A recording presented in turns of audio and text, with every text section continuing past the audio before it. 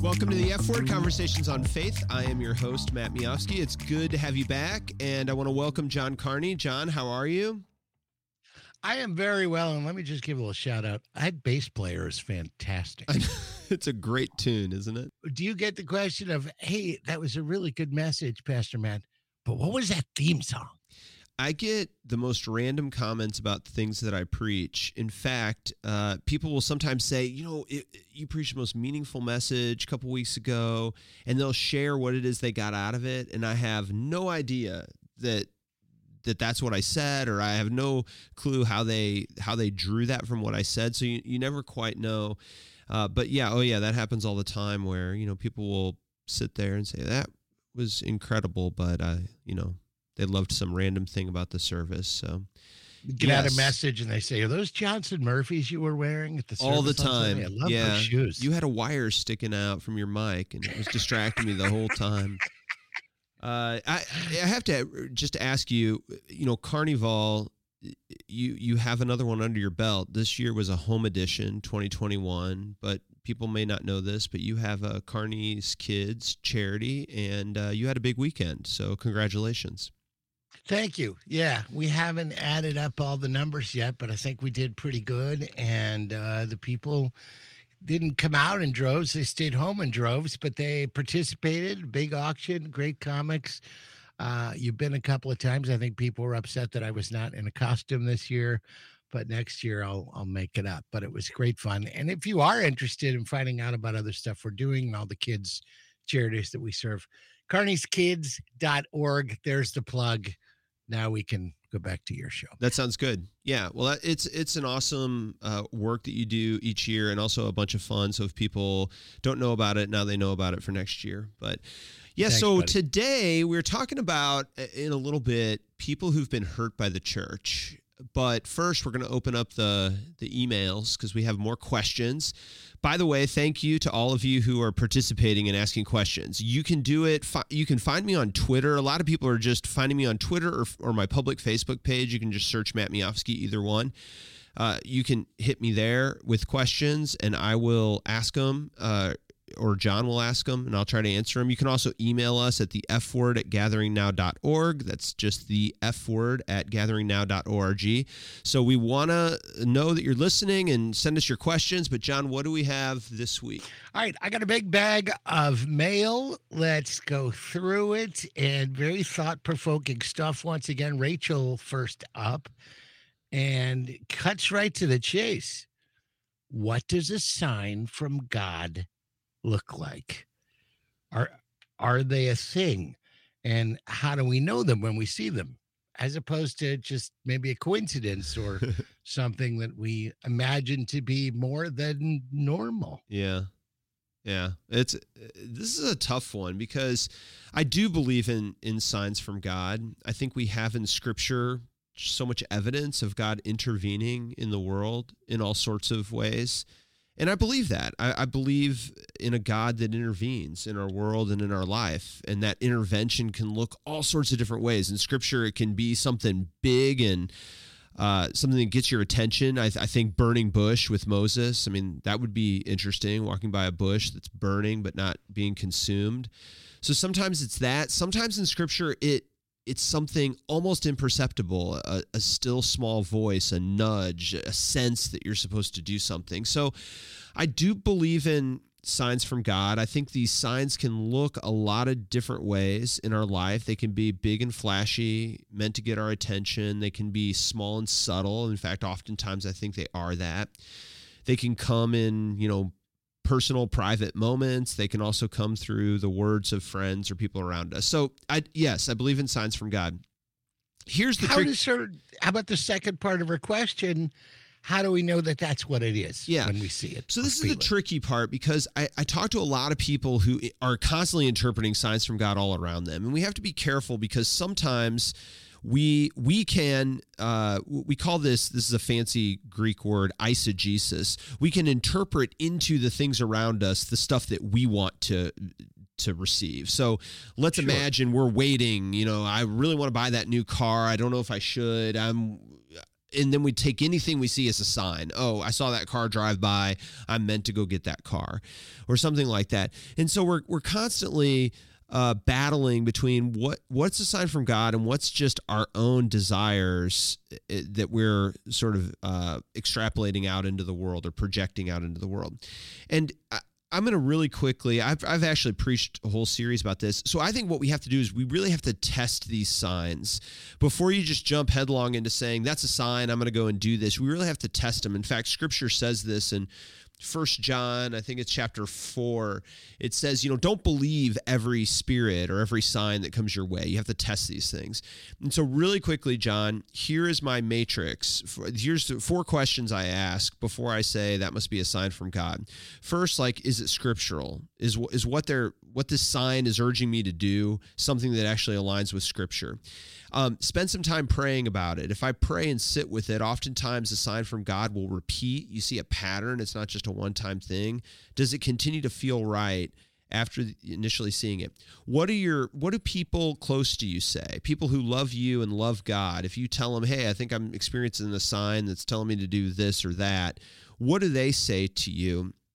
And the last thing is, if you followed this nudge or this sign, what would it produce in your life? Is this something that's going to be good for you and for the world, or bad for you and for the world? And I kind of run it through that filter, and I think it's helpful to do that, because if any of those are negative, it's not scriptural, it's not going to be good for me. I always say if one of them's a negative, you got to be careful. If 2 of them are negative, that's really kind of a red light. You need to, this could be really you and not God. So a little bit of a longer answer, but that's my filter. Is it scriptural? What does my prayer life say about it? What do friends and family who love me and love God say about it? And then finally, what's it actually, if I follow through with this, what's it going to produce in my life? Is this going to be something good for me in the world or not? Well, it sounds like an accurate checklist. And again, Matt, proving you're the guy to turn to with the questions. I got one more if you're up for it. Sure. Jonathan asks this one. What's your go-to book for inspiration? I'm sorry, I'm not going to accept the Bible as an answer because it's too easy.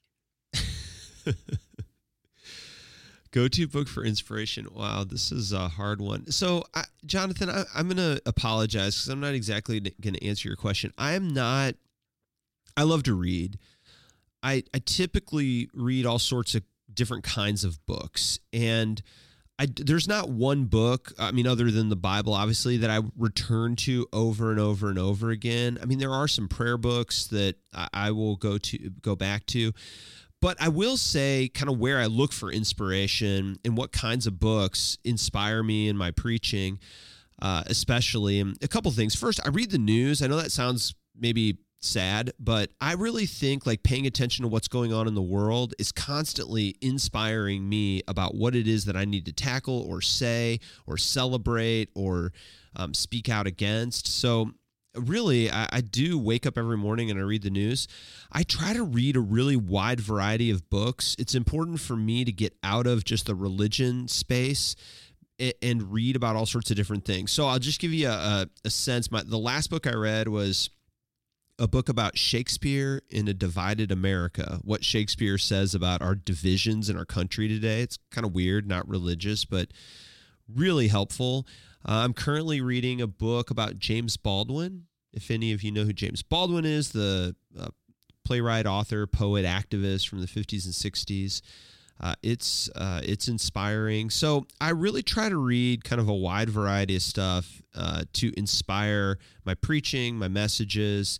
Obviously, the Bible I return to over and over again. There's a few classics that I will. Mere Christianity by C.S. Lewis is one of those classics that I'll pick up and thumb through and remind myself of certain things. But that's kind of where I get inspiration. John, are you a reader? What about you? Do you have books that you go to for inspiration? I'm not a big reader. I'm more of the electronic age, but when I do, and I'll go on a binge and read 8 books at a time and then not read again for a year. I'm a big food book guy. I will sit and it sounds weird, but I will sit and read cookbooks. But I like the food type writers. Ruth Reichel is one of my favorites. Peter Mayle, who wrote A Year in Provence. Just books that share a culinary experience in some corner of the world seem to hold me the most. I love to cook, so that sounds fun to me. Well, thank you, everyone who asked questions. If you asked one and we didn't get to it today, we will get to it. Again, you can email your questions or comments or anything, really. John and I will read them at thefword@gatheringnow.org. You can also hit me up on Twitter, Instagram, Facebook. Just search Matt Miofsky. We would love to hear from you. But now, John, after the break, we're going to interview an author, Howard Merritt, who wrote a book about really stories of people who've been hurt by the church and yet found their way back to God. I think it's such an important topic.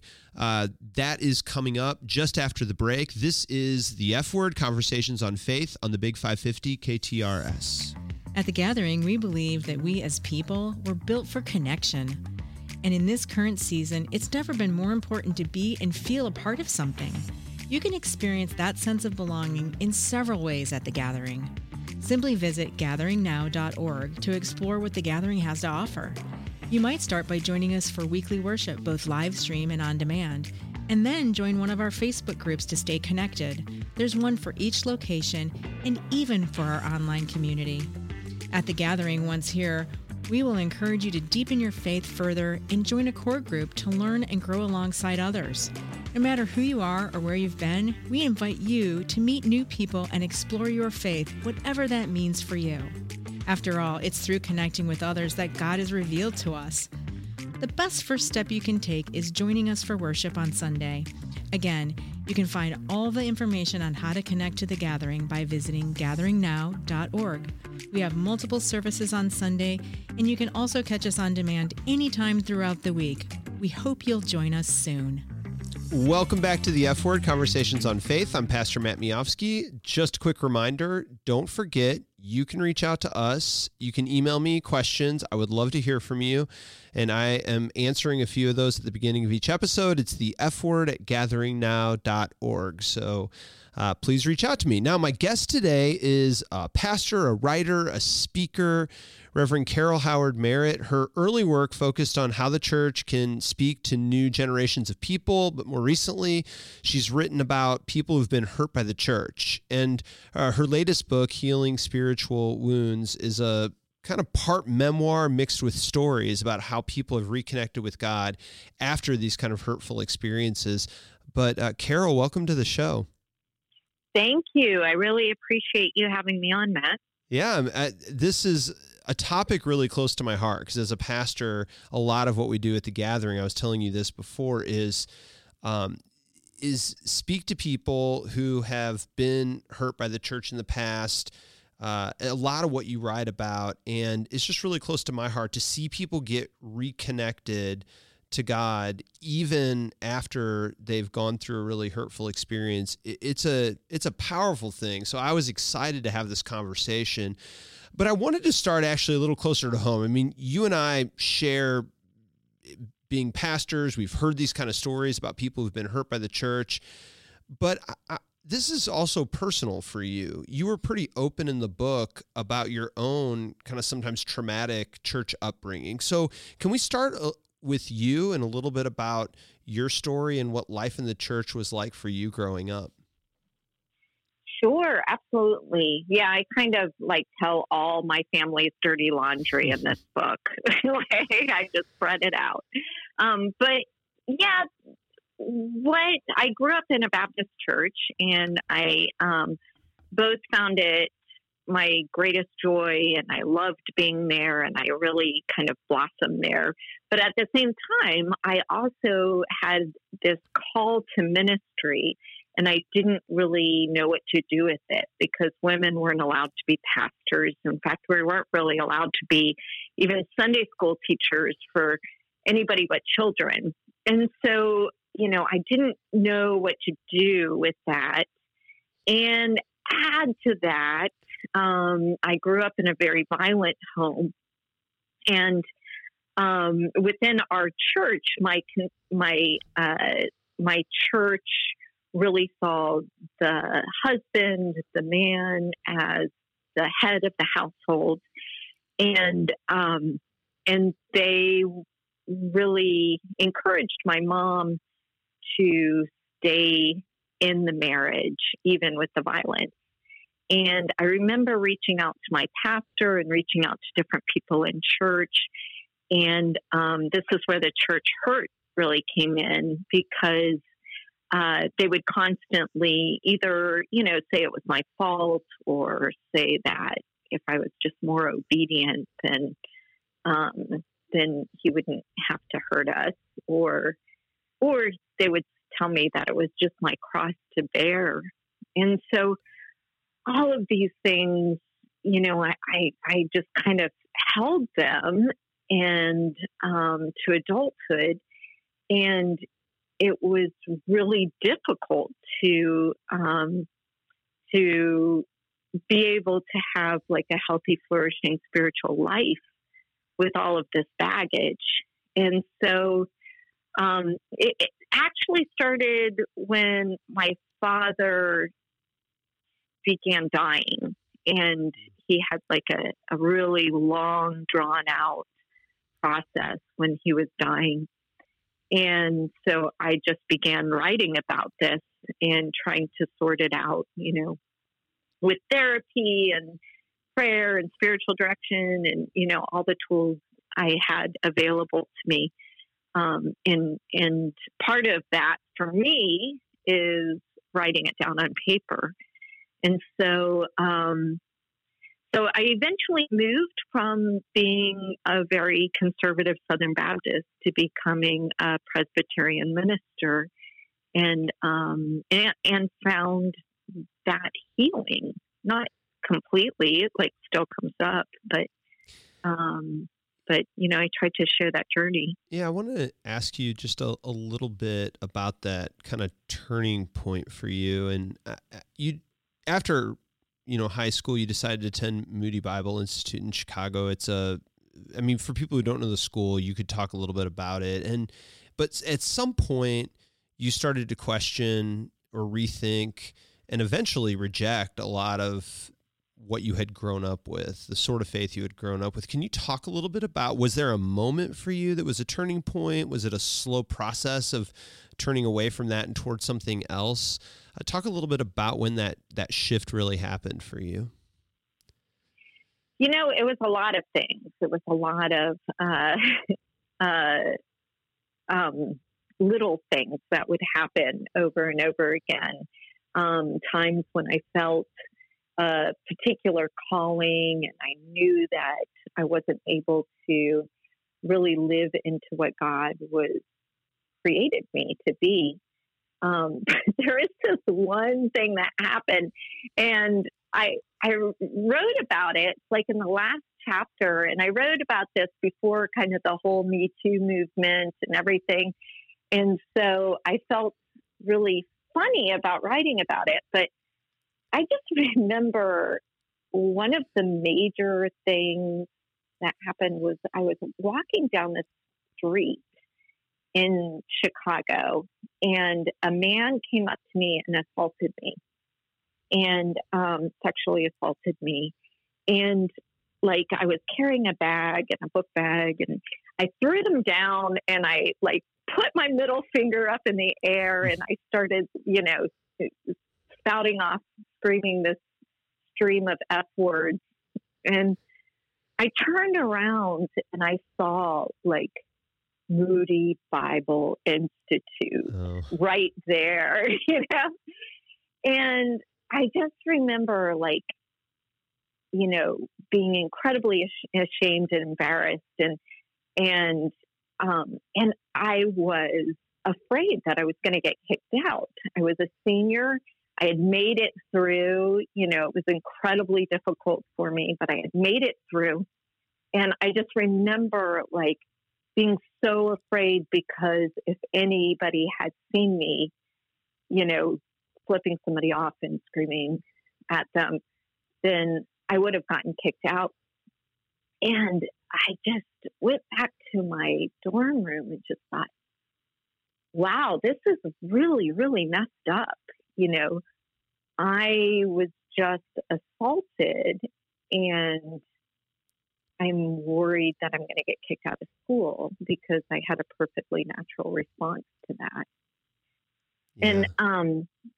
And you know, on top of the calling and on top of being very limited and who I was supposed to be, just knowing that that was another instance of how the religion I was in was expecting me to carry abuse around with me and expecting me to live through it and expecting me to you know, not react in anger and frustration, really opened my eyes.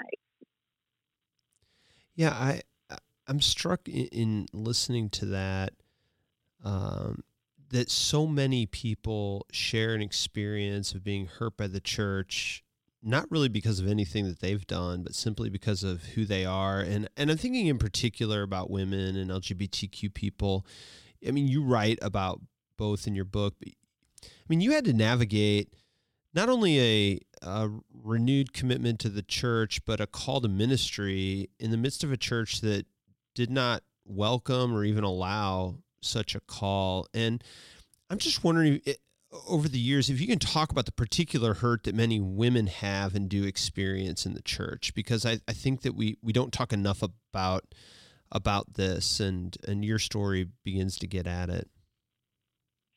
Yeah, it's a particular sort of shame, you know, I don't know, Brene Brown has kind of made it popular, but this idea that guilt is sort of something that we feel bad about doing. But shame is when we take that guilt and we internalize it and it becomes kind of feeling bad about who we are. And I feel like many times in these particular situations, you know, there's such a link with religion and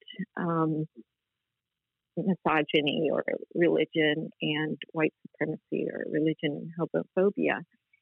And people who grow up in that often begin to internalize that hatred and have this sense of, you know, instead of celebrating the fullness of who they are and what God created them to be, they get this sense that they should be bearing the shame for that. And, you know, I think it's just a particular devastating thing that American religion has really perpetrated, and it's coming to light more and more, you know, in the last decade. And I think in order for us to move forward, we're going to have to do something about that. We're going to have to change.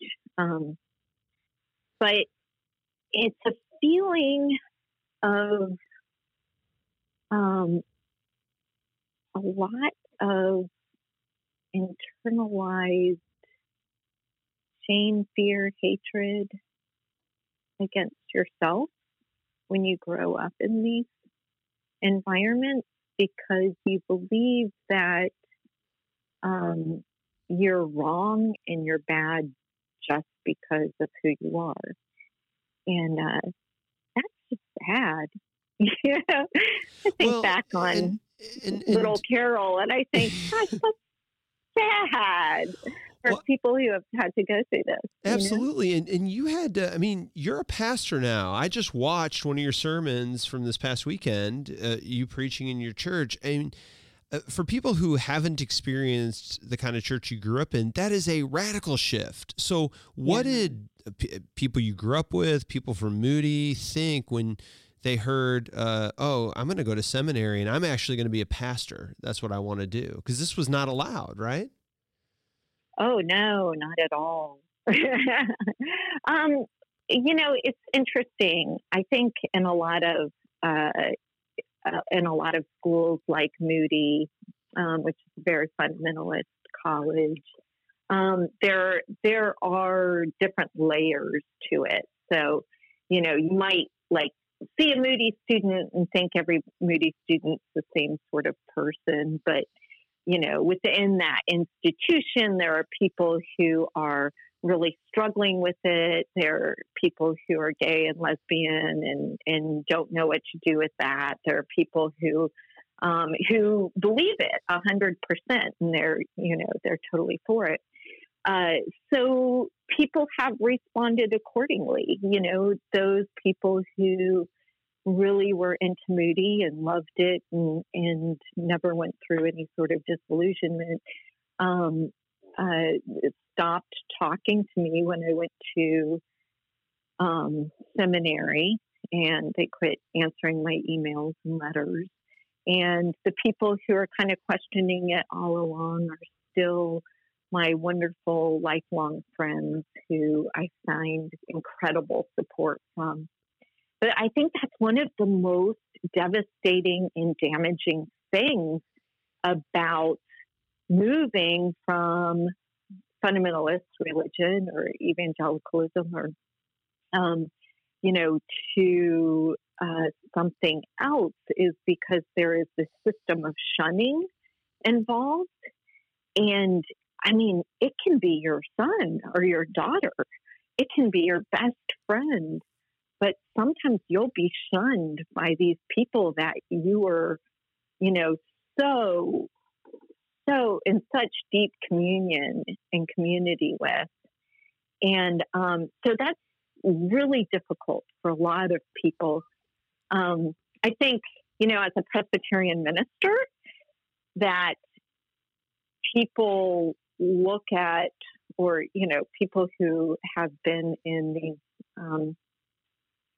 denominational churches, progressive denominational churches for a long time, they kind of look at the ex-evangelical crowd and they just don't know what all the drama is about. Right.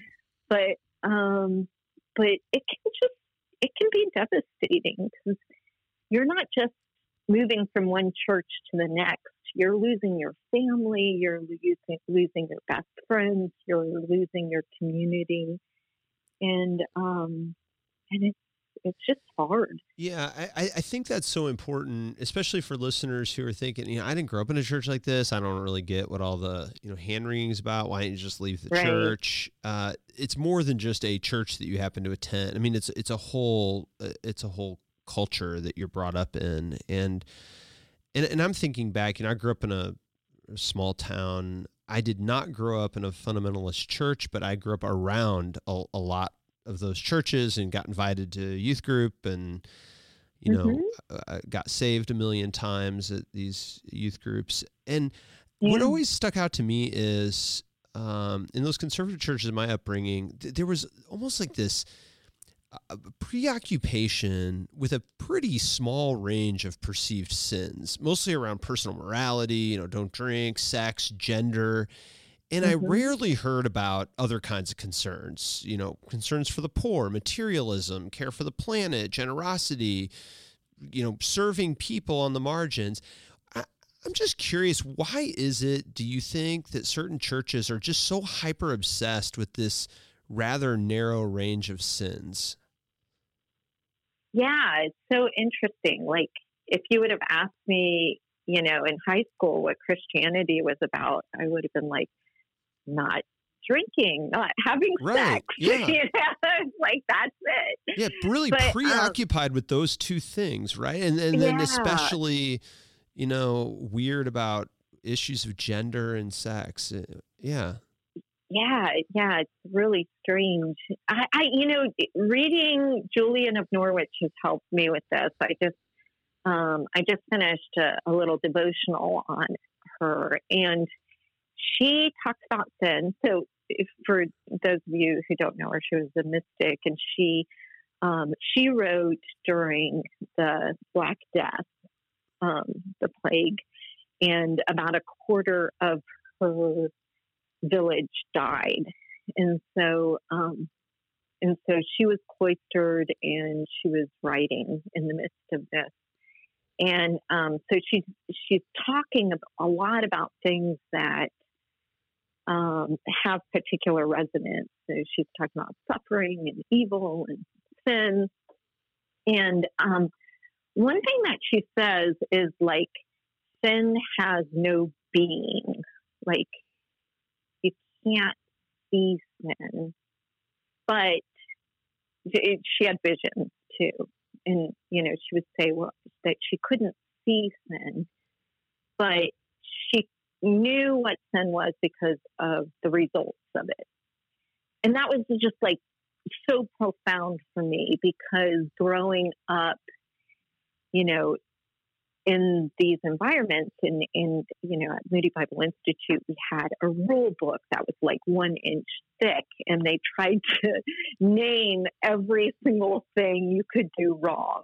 Like that was, and I always joke with my husband because they added a few rules just for him.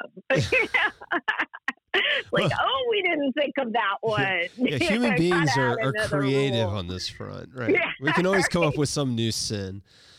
Exactly. So, it was like they wanted that sin to have some sort of substance.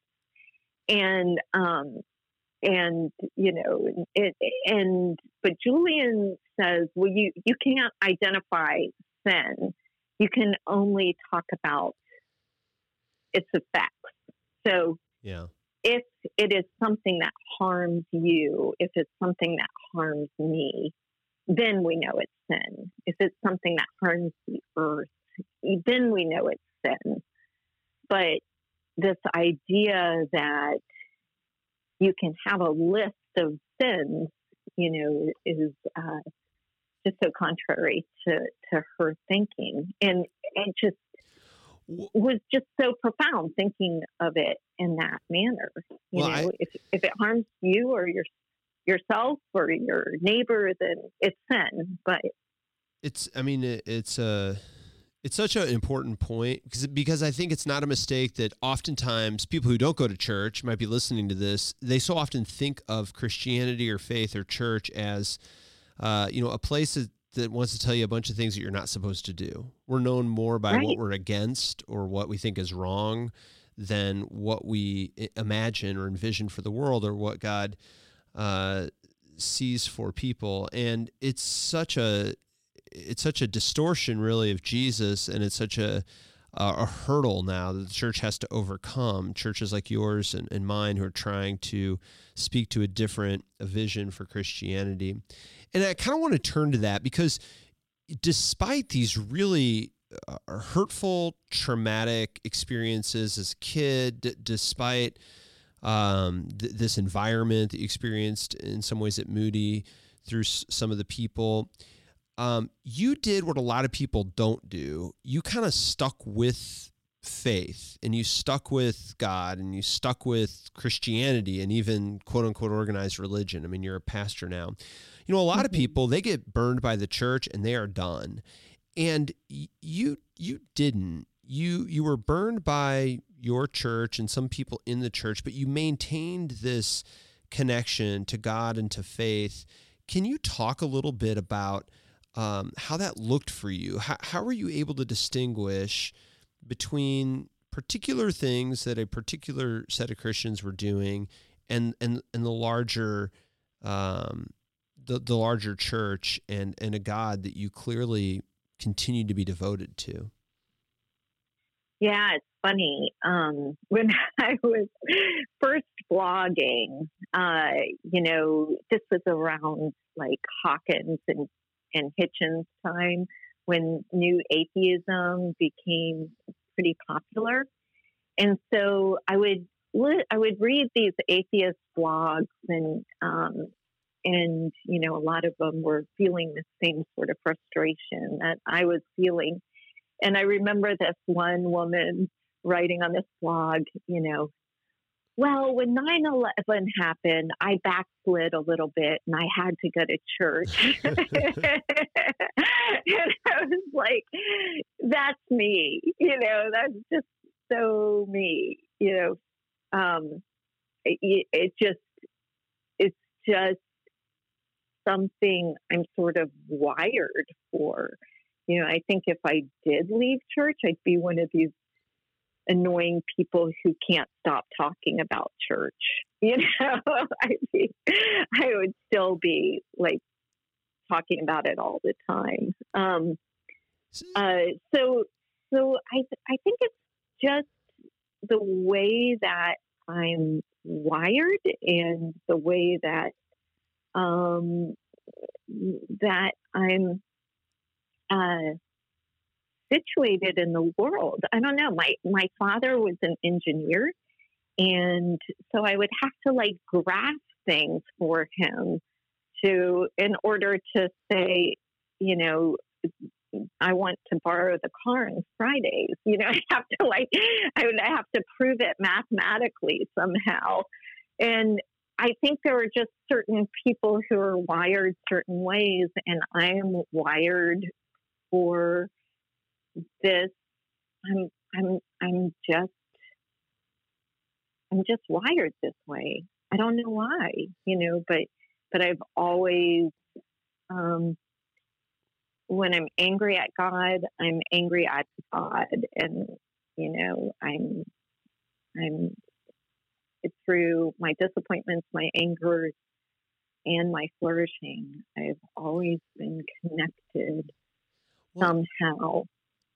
So I want to turn just for a little bit to people who might be listening, who've been hurt by the church, who've had a bad experience, have been burned by the church in the past.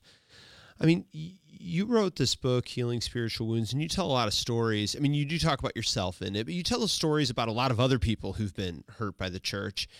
As you think back on those stories, I mean, even for you, were there surprises for you in ways that the church has hurt people? I mean, there are particular stories that just really stick out to you. Because I think a lot of people think they're the only ones, or they feel alone in the ways that they've been rejected. But I just found some of the portraits and stories that you tell about real people powerful. Do any come to mind? Is it even surprising you? Yeah. I mean, first of all, I want to backtrack a little bit and say that if you are somebody who can't go to church, that's okay. There's some people I've met who just cannot go back to church, and God understands that. It's not, I think, and if you're not able to reconnect, I think that's a perfectly valid way of being. And that connects with your question because, I've heard some awful stories. And right now I'm in the midst of doing a lot of work with clergy abuse, sexual abuse in our denomination. And there are just unspeakable things that people have gone through.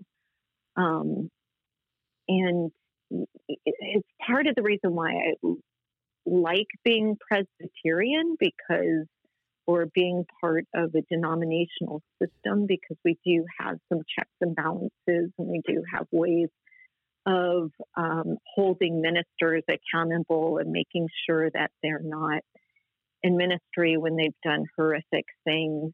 But it's also incredibly disheartening because it still happens in our denomination, even when there are as many checks and balances in place. So I think, particularly stories of pedophilia or stories of people who are intellectually disabled who have been taken advantage of by pastors or church leaders. Those still stun me every time.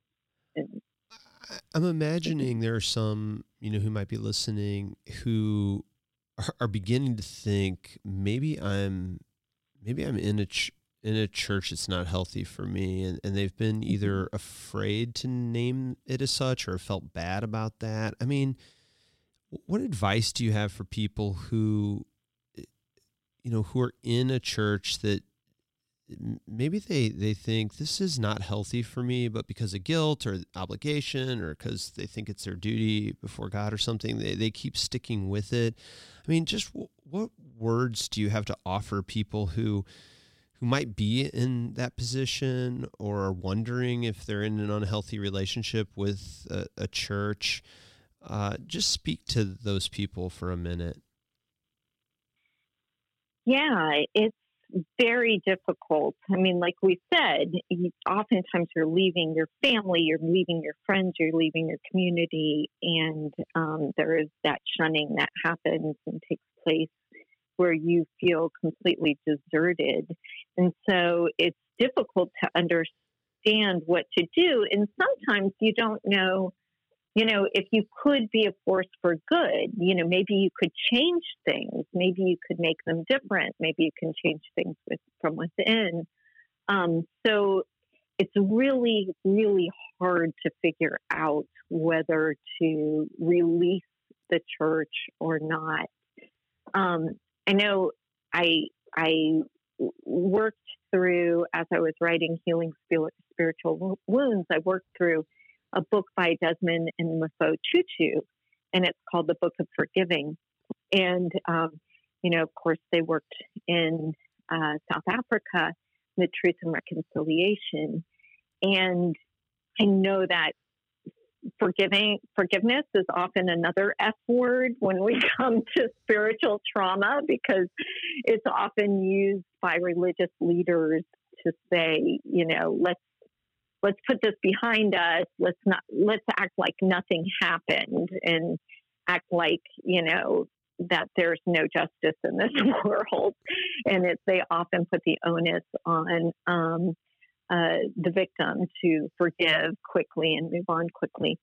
But through this process of forgiveness that Desmond Tutu lays out, it's telling your story, it's feeling your feelings, it's coming to a place where you're able to tell the story and forgive. And at the end of it, you have to figure out whether to reconcile or release. Yeah. And, you have to look at that relationship and say, okay, if I stay in this relationship, will I be abused or contribute to abuse? And no church is perfect. No organization is perfect. There's no utopia out there. Even, you've started your own church. And I think a lot of people start that process thinking they're going to create the perfect church. Is it the perfect church? No, I tell people this in the very first event that we have for new people, that we are not a perfect church. Yeah, right? It just doesn't exist. No. And so oftentimes, people have very valid reasons for staying in imperfect churches. But if the congregation is abusing you, or if you are not able to be fully yourself, then there are churches that will celebrate your full humanity, whether you're gay, lesbian, transgender, bisexual, whether you're a woman, a man, whether you're a person of color, whoever you are, a person with, whatever it is, someone who has disabilities, abilities, God made you, and you can find a place where you will flourish in your call and who God called you to be. Well, I tell people, I think there's a lot of guilt associated with leaving a church, regardless of how bad it's been or what. And I tell people, I think that we go through life, and I do think for followers of Christ, we're called to be in community with others. We're called to be in churches, but we all of us, there are churches that are right for a certain season or wrong for a certain season, as the case may be, and then we can move. It is not a bad thing to move to a church that is a better fit for this season of life that you're in right now. And so whatever the reason is, it is not a bad thing to leave a church. It's not a guilt-inducing thing to decide this just isn't the right place for me anymore, even if it's not overtly abusive or overtly discriminatory towards you, but just, hey, this is not a place I can really invite my friend, or I'm not sure that this is a place that is shaping my kids in the way that I want them shaped. I'm having to undo this at home. I talk to parents all the time who have to go home and explain to their kids. Now, we don't actually believe that women can't be in leadership. That's just what they say at church. I mean, that you don't have to feel bad about saying, I think for this season of life, it's time. And I want to, that leads me to a question. I know we're running a little bit out of time, but what advice or words of encouragement do you have for people who are hurt by the church, but they don't want to lose or reject their faith? I mean, you spoke a little bit saying, you give permission. There are just some people right now, they cannot go back to church. The harm has been too great, and that I think you and I, we're not here to try to strong arm people back to church at your church or at mine. I think we are both at churches that open the door and say, if just because you've had a past bad experience of church, don't give up, or if you're not wanting to give up, come and try this, because you might find a different kind of church here. But what words of encouragement do you have for people who have been hurt, but they don't want to let go of their faith? Yeah, I think one of the main things that we have to do, kind of the first step in this healing process, is understand that God did not want or cause that abuse. So many times when we're hurt in the church or hurt by a pastor, we have this sense that somehow God allowed it, God wanted it, God caused it, God, because it's hard to see that pastor, we see that pastor or that church leader as, kind of a stand-in for God in a lot of ways. And so if there's anything I can encourage people to do is try to untangle your idea of who God is from the abuse, and know that the only role that God has in that moment is suffering with you. God is not with the person who is abusing you. God is there, standing beside you, suffering with you, crying with you, holding you. And if you're able to do that, which is an incredibly difficult, long, and an arduous process, but if there is any way that you can separate that abuse from the God who loves you and the God who just wants to hold you and cry with you, then that is your first step to healing. And just understand and know that God loves you, all of you. Yeah, thank you for that. We started talking about this a little bit, but I always want people to know there are a lot of different kinds of Christian churches. I mean, a lot. And I think sometimes we get a caricature, a stereotype that every church looks the way our particularly bad church looked, if we had a bad experience. Yeah. And this maybe is going to sound obvious to some, but it's an enormous discovery for others that, oh, you mean there's a place where I can be a pastor, or you mean there's a place where I don't have to hide who I am, or there's a place where gay people can teach in Sunday school, or whatever it is. You grew up in what you describe as a fundamentalist church. You talked about kind of conservative evangelical churches, but they're not all created equal. Talk a little bit about, there are more progressive Christian communities that exist, and they've helped a lot of people find their faith again simply by showing that, hey, you can do church in a different way. Is that right? Yeah. Yeah.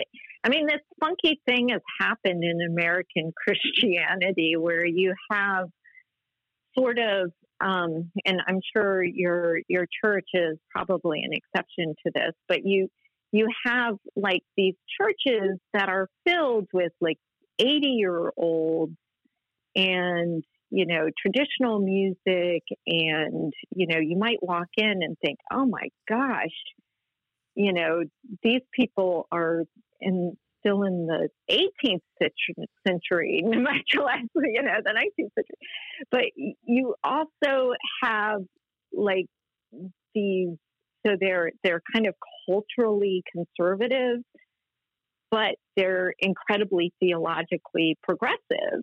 So you start talking to them and they'll be, you know, these 80-year-olds who, you know, were there at Selma, or, you know, these people who have been on the forefront of every civil rights movement for the last 50 years.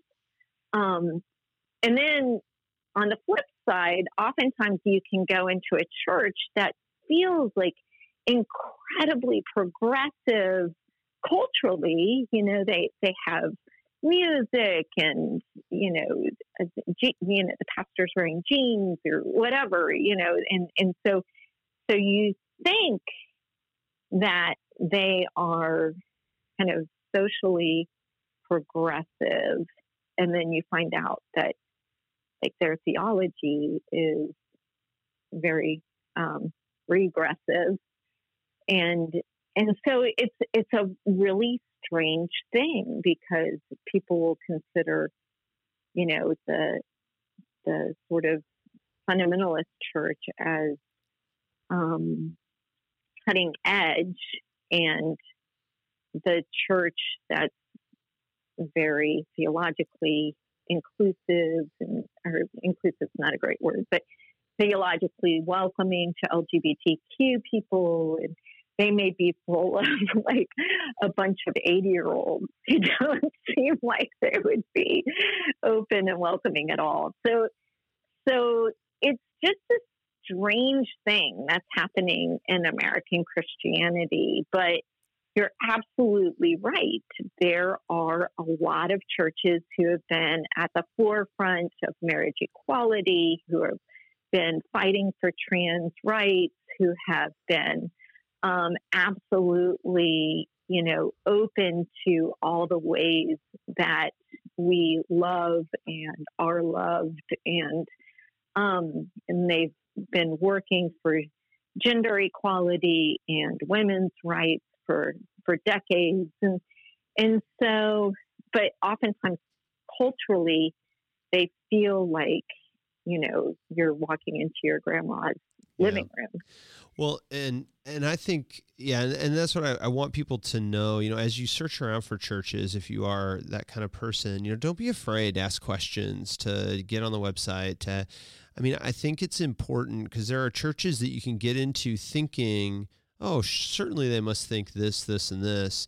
And sometimes it can take a long time to uncover some of the less savory beliefs that they actually hold. And I always tell people, whatever kind of church you go to, they should value transparency and being really upfront about telling you what it is they think about some issues or topics that are really important to you. And don't be afraid to ask those questions, because it's better to do that on the front end than on the back end. But there are a lot of churches. I mean, the Gathering here in St. Louis is one of them that love Jesus rigorously, you know, want to study Scripture and love the Bible, and also have a more progressive understanding of who belongs in the church, who can lead in the church. And those kind of churches do exist. The Gathering's not alone in that. And there may be a church that is actually right for you, even after you've gotten burned by one in the past. But Carol, thank you so much for being on. I mean, I could talk a lot longer about this, because there's so many stories to tell that are important to tell. There's so many caveats. The book is called Healing Spiritual Wounds, Reconnecting with a Loving God After Experiencing a Hurtful Church. I invite you to pick it up if you're one of those people that maybe has experienced that or is going through it right now. It's helpful. Carol, thank you so much for being on the show today. Well, thank you. I really appreciate being here.